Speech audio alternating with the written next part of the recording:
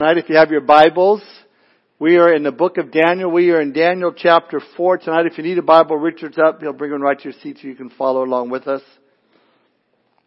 As you're turning there, just a couple of things that I think we should pray about tonight before we get into the study. I turn on my computer, maybe you guys do as well, and you look at the headlines, and it's not very encouraging.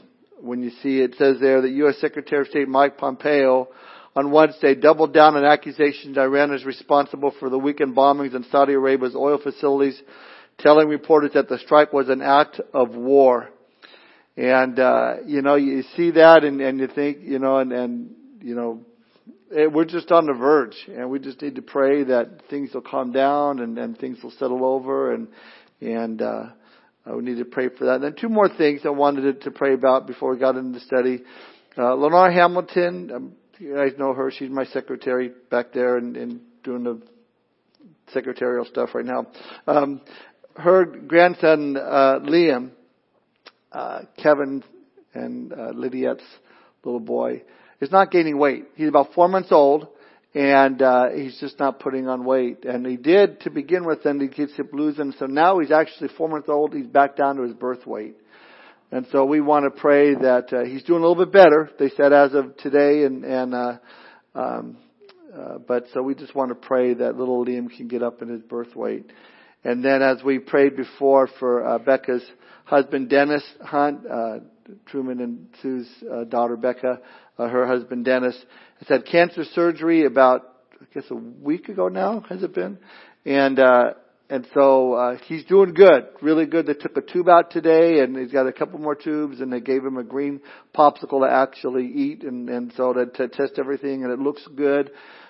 We just need to pray that he can get out of that hospital before they kill him in there. And so, with Becca being a nurse, she sees everything they do, and when they come in and they mess up, it's like she wants to strangle them. And so I just, we'll pray for Dennis, but we'll also pray for Becca too. So let's pray for the situation, and we'll also pray for Dan for our study tonight. So let's pray.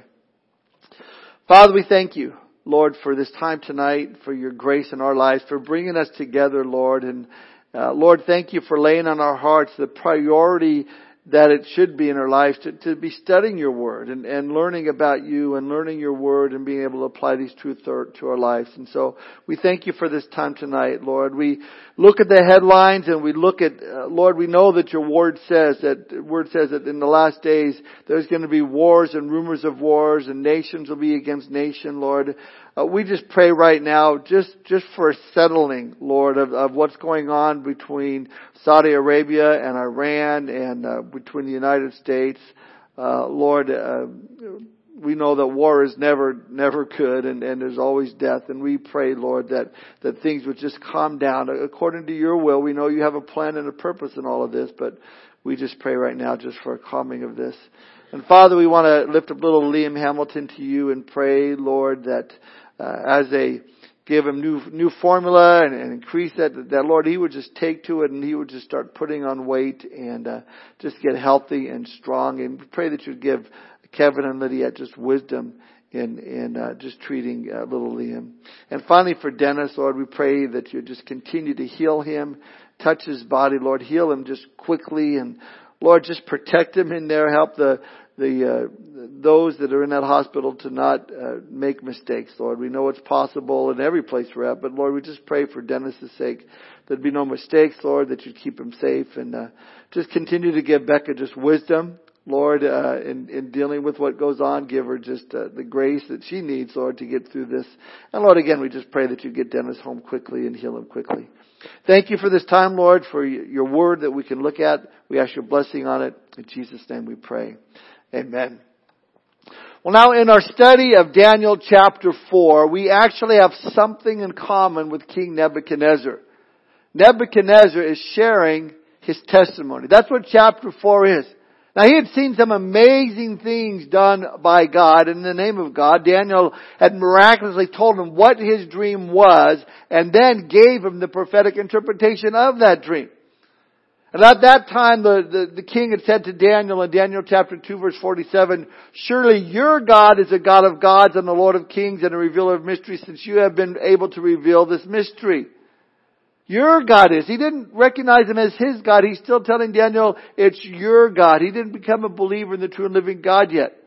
Instead, he wants the opposite. And he mandated idolatry, demanding that everyone should bow down to this huge golden image that he had constructed. And we know that when Daniel's three friends, Shadrach, Meshach, and Abednego, refused to bow down, to worship it, they were cast into the fiery furnace. And again, King Nebuchadnezzar saw another miracle. I mean, he sees three in there, then a fourth one walking around looking like the Son of God, and he's just blown away. And so they pull him out of the fire, and there's not even a smell of smoke on them. And he recognized that it was God's hand in their lives, and he proclaims this in chapter 3 verse 28, "Blessed be the God of," not his God, but the God of Shadrach, Meshach, and Abednego, who has sent his angel and delivered his servants who put their trust in him. You'd think that by now he would have learned his lesson. But unfortunately he hasn't. And so tonight we look at chapter 4 of the book of Daniel, a chapter that is kind of the first of its kind in the scriptures, in that the narrative was written by a Gentile king, and it's his testimony from a truly unlikely convert. Look at verse 1 of chapter 4 now.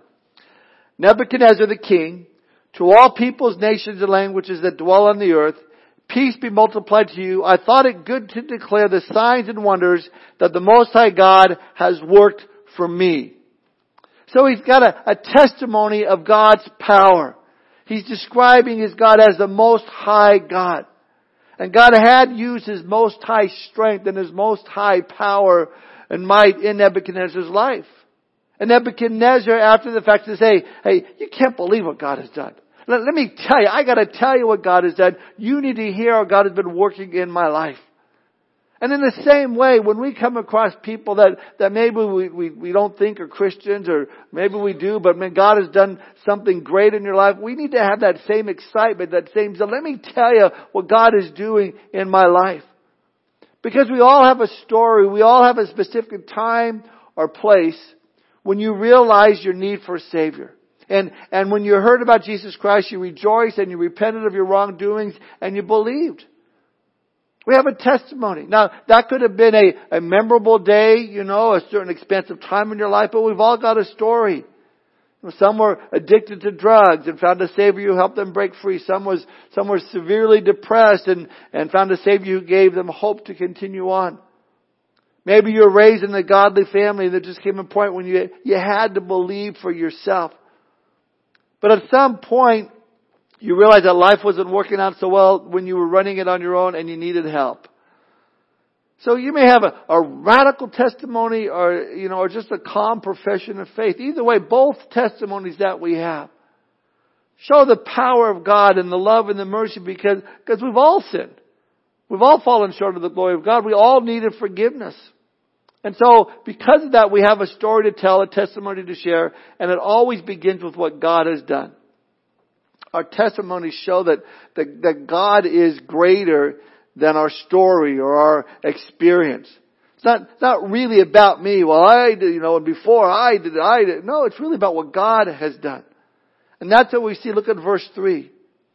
Nebuchadnezzar says, speaking of God, "How great are his signs, and how mighty his wonders. His kingdom is an everlasting kingdom, and his dominion is from generation to generation."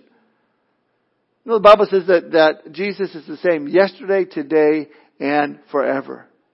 And when we see that God is the same as we see here from generation to generation, then as we looked at last week, we need to realize how important it is for the older generation to pass on to the younger generation all that God has done in their lives. That they might discover that God can be found faithful to His Word.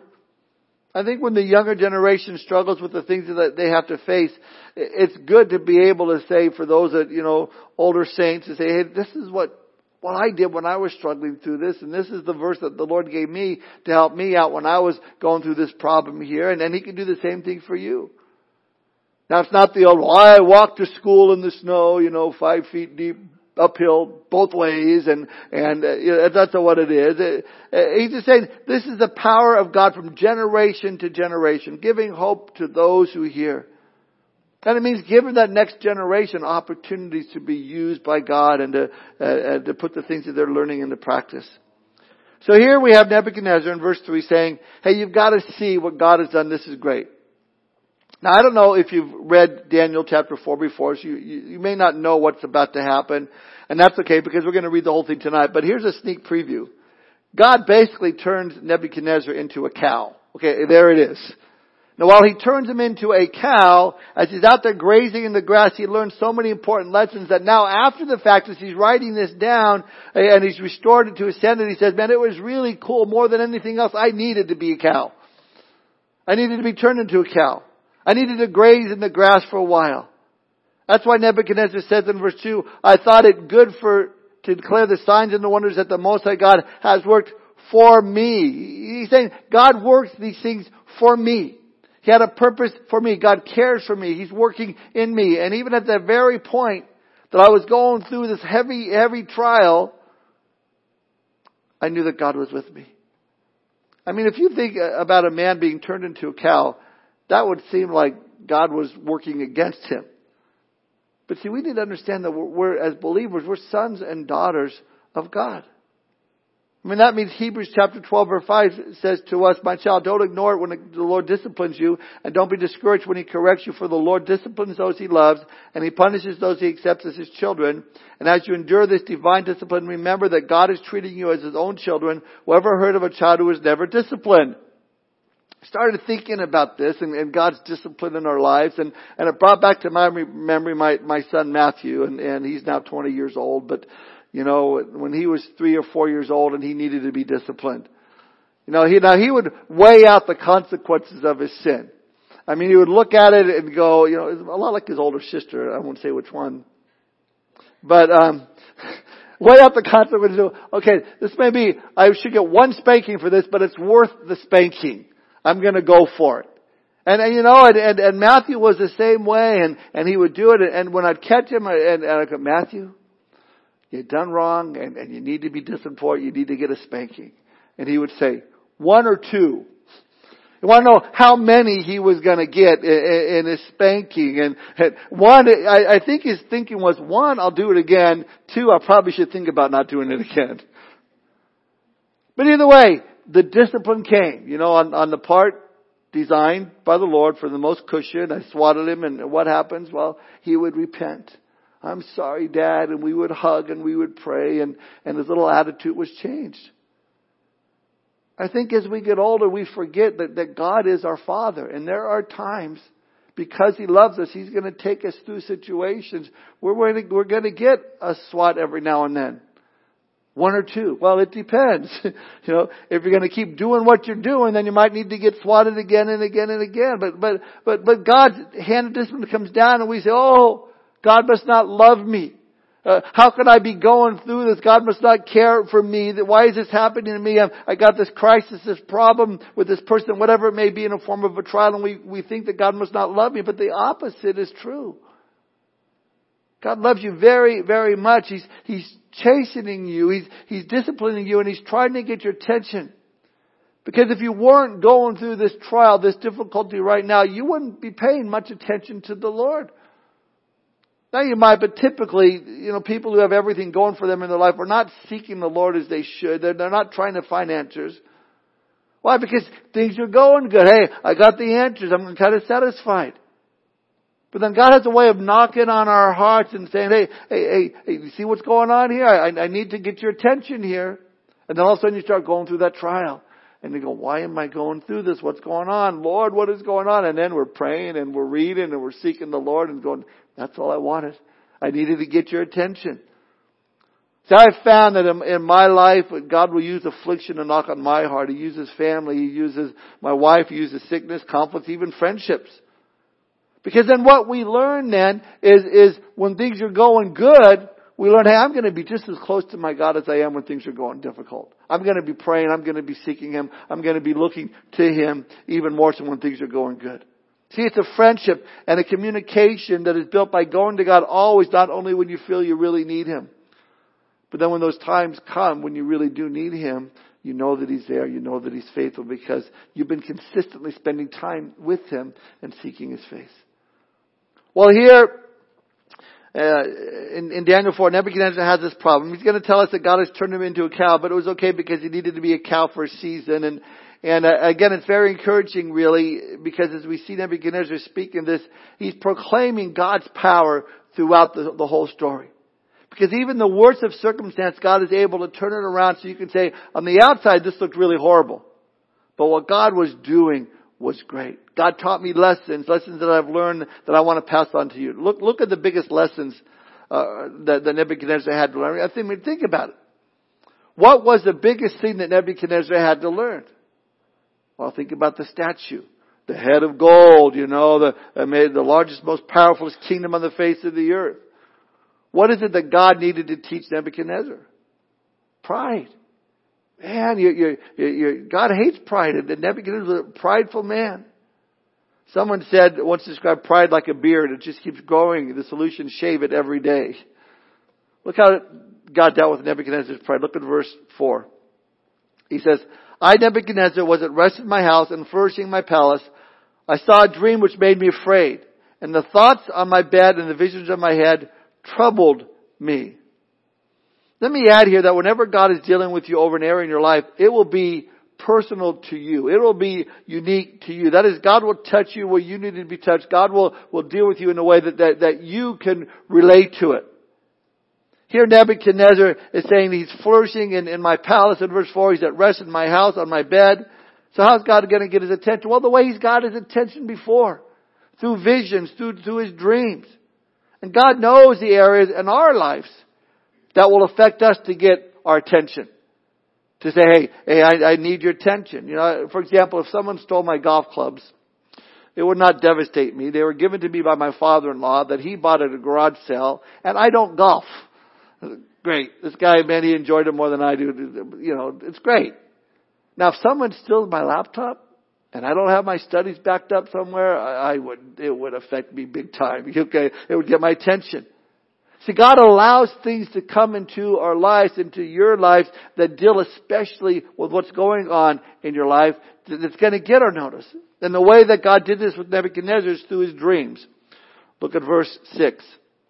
He has this dream, we read, Therefore I issued a decree to bring in all the wise men of Babylon before me, that they might make known to me the interpretation of the dream. Then the magicians, the astrologers, the Chaldeans, and the soothsayers came in, and I told them the dream, but they did not make known to me its interpretation. So again, he has this dream, and he's bringing in these wise men of the court to interpret the dream. Now, he's not bringing, the same guys, couldn't help him last time. But Nebuchadnezzar keeps going back, returning to the wrong people for advice. Same guys in chapter 2 that Daniel exposed as frauds. Now this tells me at this point, Nebuchadnezzar is still trusting in his ways of doing things. He's relying on himself. He's relying on his own options instead of looking to God. Even though God was using this dream to get Nebuchadnezzar's attention, Nebuchadnezzar's responding in the same old way that Nebuchadnezzar responded to before. He's turning to the astrologers and the magicians and the soothsayers, all these guys, but they couldn't help. Meanwhile, they knew themselves that while Daniel is around, they're going to be, found out to be phony. So they better keep their mouths shut. But you can see what's happened in Nebuchadnezzar's heart. Maybe in his mind he's going, I should call Daniel. He's the guy that can interpret the dreams. I can call Daniel. I should call Daniel. I don't know. Should I call Daniel? Man, if I call Daniel, I don't know. He may tell me something I don't want to hear. So what does he do? He goes and he calls his wise guys friends and he calls them first. Why did he wait for Daniel for last? Well, because he wanted to hear something different. And if you go to your friends that aren't believers and you're seeking, counsel in them, they're not going to tell you what you need. They're not going to tell you what you need to hear. They may tell you what you want to hear. In other words, if your marriage is struggling and you go check with your heathen friends and say, hey, my marriage is not working, and they'll say, hey, my marriage isn't working either. Let's go get drunk. See, you're not going to find the advice that you really need, that really changes your life. Let me give you a different example. My marriage isn't working, so I'm going to go to this marriage counselor. Okay, well, is he a Christian? No, but he's a really nice guy, and he's got all these degrees in psychology and marriage counseling. So what is he sharing with you? He's not sharing the Word of God with you. He's just sharing men's ideas. But you see, if you're going through marriage problems, you go to the Christian, and the Christian says, hey, are you praying with your wife as God's Word says you ought to be? Are you serving your wife? Are you loving your wife as Christ loved the church? Because that's what the Bible says. As a sister of the Lord, are you saying to the sister, are you submitting to your husband as unto the Lord? Because that's what the Bible says. Are you looking for ways to serve your husband? Because that's what the Bible says. See, when you have the right counsel, the counsel from the Word of God, then those changes can be taking place in your life as you're taking the Word of God and applying it in our lives. Well, finally, Daniel, verse 8, comes to the king, and Nebuchadnezzar then says in verse 8, look at verse 8, but at last, Daniel came before me. His name is Belteshazzar, according to the name of my God. In him is the spirit of the holy God. And I told the dream before him, saying, Belshazzar, chief of the magicians, because I know that the spirit of the holy God is in you, and no secret troubles you, explain to me the visions of my dream that I have seen and its interpretation. Now, the other end of this situation, Daniel has a choice. How is he going to respond? Well, let's read on. It says, Daniel, I had this dream, verse 10. These were the visions of my head while on my bed. I was looking, and behold, a tree in the midst of the earth, and its height was great. The tree grew and became strong. Its height reached to the heavens, and it could be seen to the ends of all the earth. Its leaves were lovely, its fruit abundant, and it was food for all. The beasts of the fields found shade under it. The birds of the heavens dwelt in its branches, and all the flesh was fed from it. I saw in the visions of my head while on my bed, and there was a watcher, a holy one, coming down from heaven. He cried aloud and said thus, chop down the tree and cut off its branches. Strip off its leaves and scatter its fruit. Let the beasts get out from under it and the birds from its branches. Nevertheless, leave the stump and roots in the earth, bound with a band of iron and bronze, in the tender grass of the field. Let it be wet with the dew of heaven, and let him graze with the beasts on the grass of the earth. Let his heart be changed from that of a man. Let him be given the heart of a beast, and let 7 times pass over him. This decision is by the decree of the watchers, and the sentence by the word of the holy ones, in order that the living may know that the Most High rules in the kingdom of men, gives it to whomever he will, and sets over it the lowest of men. This dream I, King Nebuchadnezzar, have seen. Then you, Belteshazzar, declare its interpretation, since all the wise men of my kingdom are not able to make known to me the interpretation, but you are able, for the spirit of the holy God is in you. Daniel's reaction? Oh, now you want me. Now I'm the last guy that comes along here, and you want me to beg. And hey, and you know what? I know about what you did to my 3 friends, Shadrach, Meshach, and Abednego. You threw them into the fire. You think I'm going to do you any favors, scumbag? No, he doesn't do that. There's that temptation. Maybe you know someone who's not a believer and they behaved rudely to you. They've offended you. My question is, first of all, how do you expect a non-believer to act? I mean, they're non-believers in the first place. But maybe someone down the road, they come to you for help, for counsel, knowing that you are a Christian. How are you going to answer? How are you going to respond? Maybe God is trying to get their attention, and He wants to use you for that.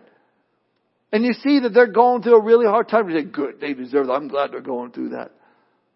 I mean, are we going to be like John, who said, I'm not going to tell them about God. I don't want them to repent. I want to keep on not liking them.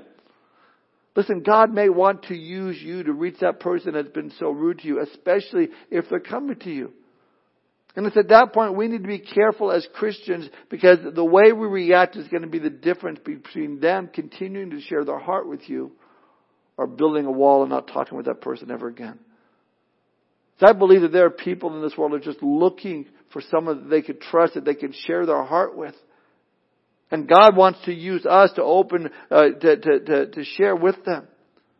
Remember, it's the goodness of God, the kindness of God that leads us to repentance. It's not that you get what you deserve, God, that leads us to repentance. It's a kindness. So then Daniel's reaction, look at verse 19. How's it going to react? And Daniel, whose name was Belteshazzar, was astonished for a time, and his thoughts troubled him. So the king spoke and said, Belshazzar, do not let the dream or its interpretation trouble you.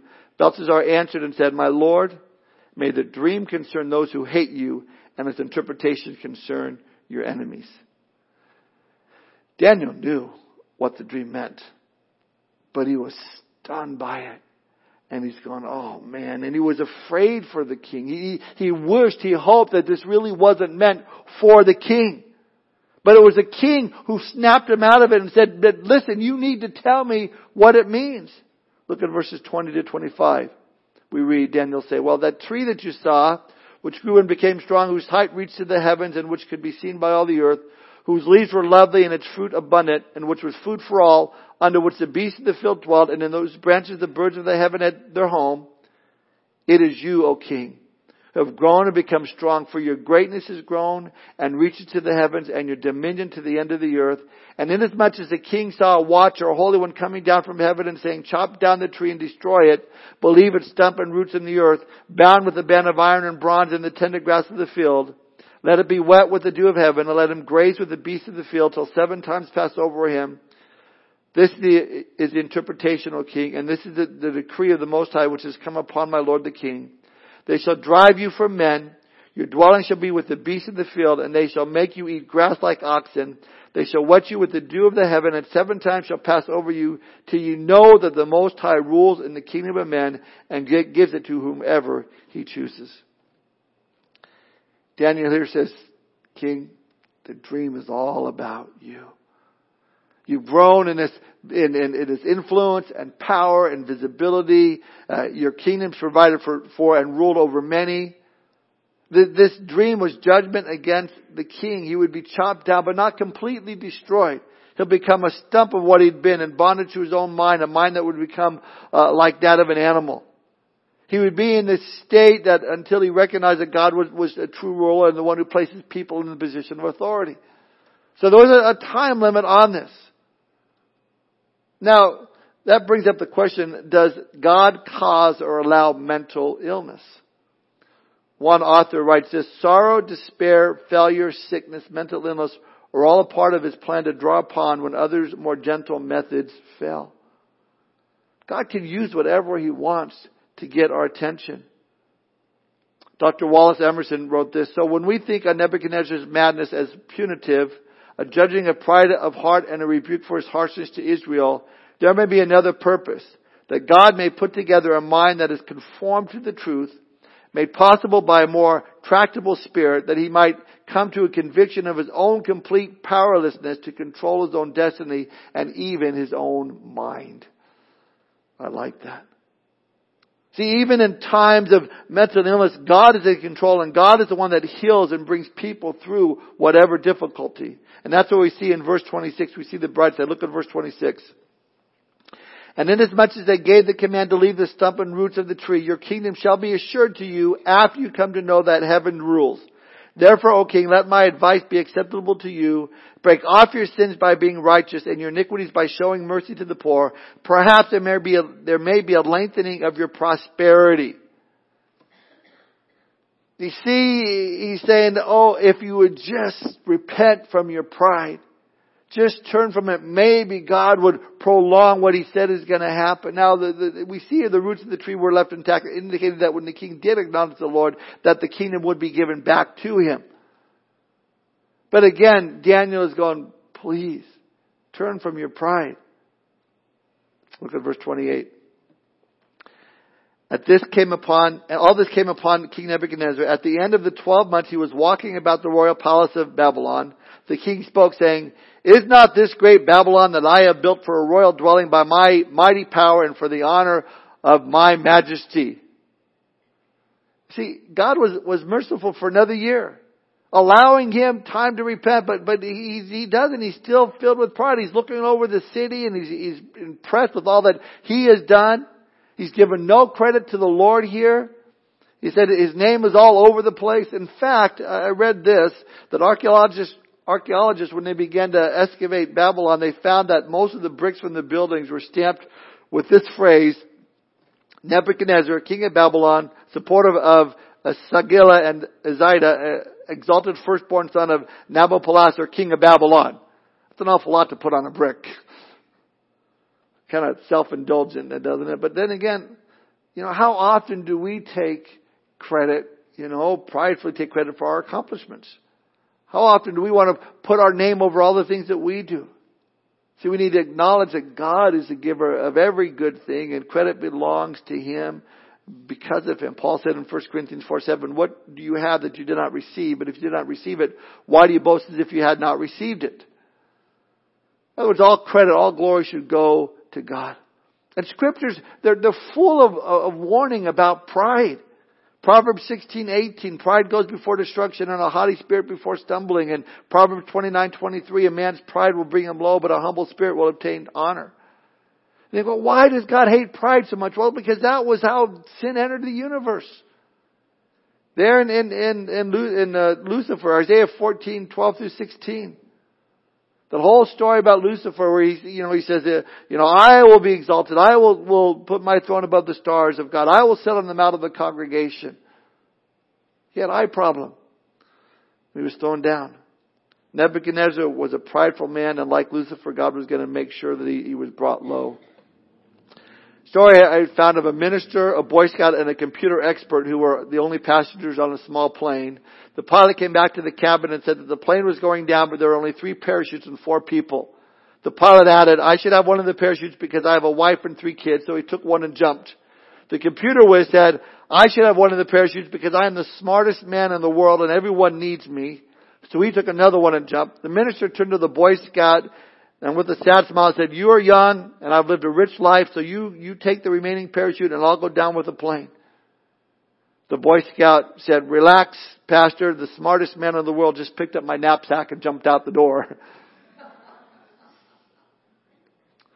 James 4:10 says, humble yourselves in the sight of the Lord and He will lift you up. Any one of us has been a Christian for any amount of time knows that God is quite good at keeping His servants humble. And if we refuse to humble ourselves, He's very good at putting us in those situations where we are humbled. But here God was merciful for another year, allowing King Nebuchadnezzar time to repent, but he was so filled with pride, he just wouldn't do it. We need to keep ourselves humble before the Lord. So look at verse 30 again. Then the king spoke, saying, is not this great Babylon that I have built for a royal dwelling by my mighty power and for the honor of my majesty? A lot of personal pronouns there. Verse 31. While the word was still in the king's mouth, a voice fell from heaven. King Nebuchadnezzar, to you it is spoken, the kingdom has departed from you, and they shall drive you from men, and your dwelling shall be with the beasts of the fields. They shall make you eat grass like oxen, and 7 times shall pass over you, until you know that the Most High rules in the kingdom of men, and gives it to whomever He chooses. The very hour the word was fulfilled concerning Nebuchadnezzar, he was driven from men and ate grass like oxen. His body was wet with the dew of heaven till his hair had grown like eagle's feathers and his nails like birds' claws. It's interesting in verse 33 it says in that very hour. There's other translations that says immediately.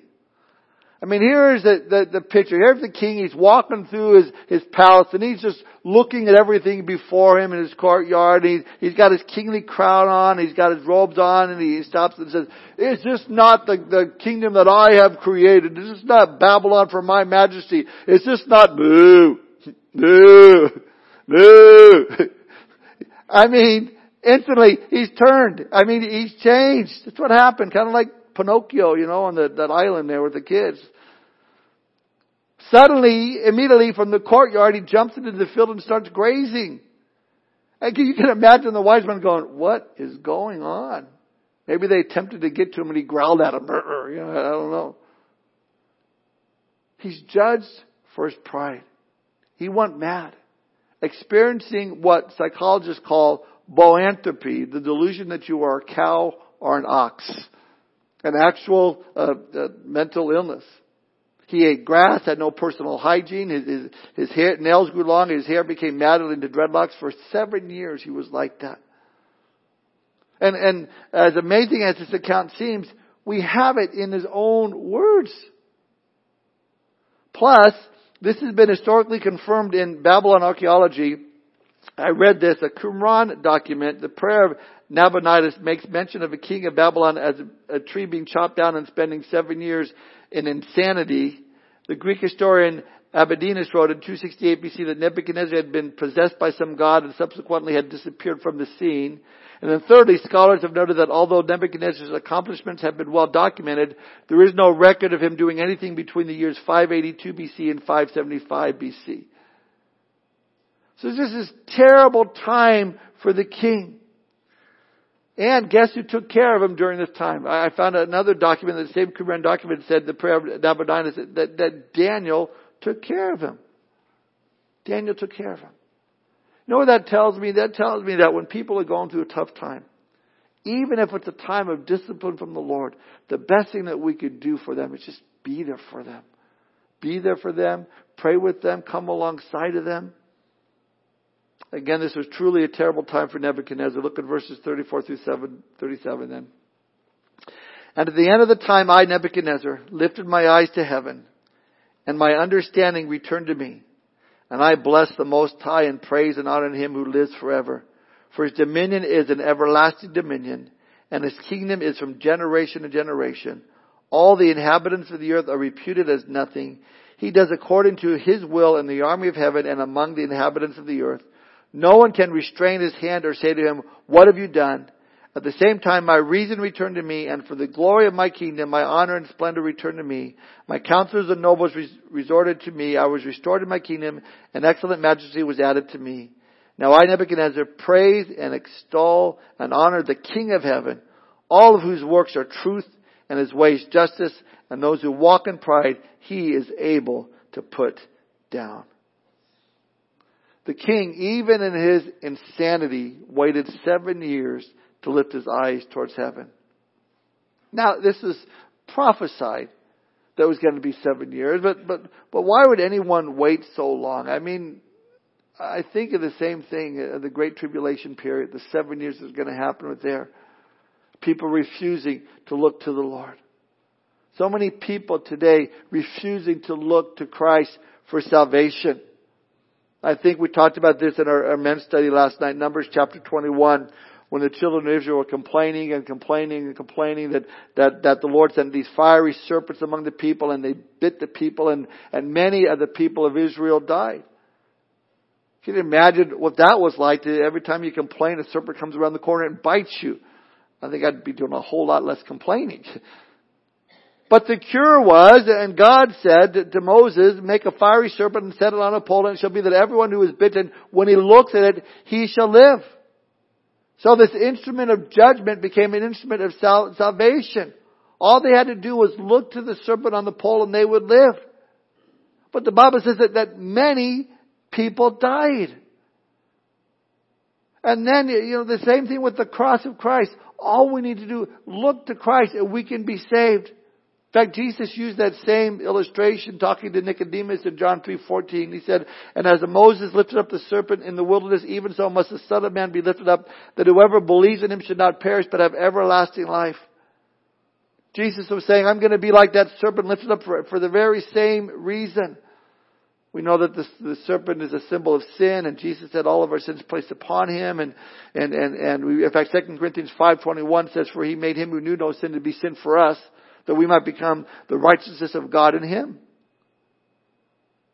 Finally, Nebuchadnezzar looks to heaven, looks to God. And when he did, his reasoning returned, his kingdom was restored, and he gave glory to God. Look back at verse 34 again. It says, for His dominion is, speaking of God, for His dominion is an everlasting dominion. His kingdom is from generation to generation.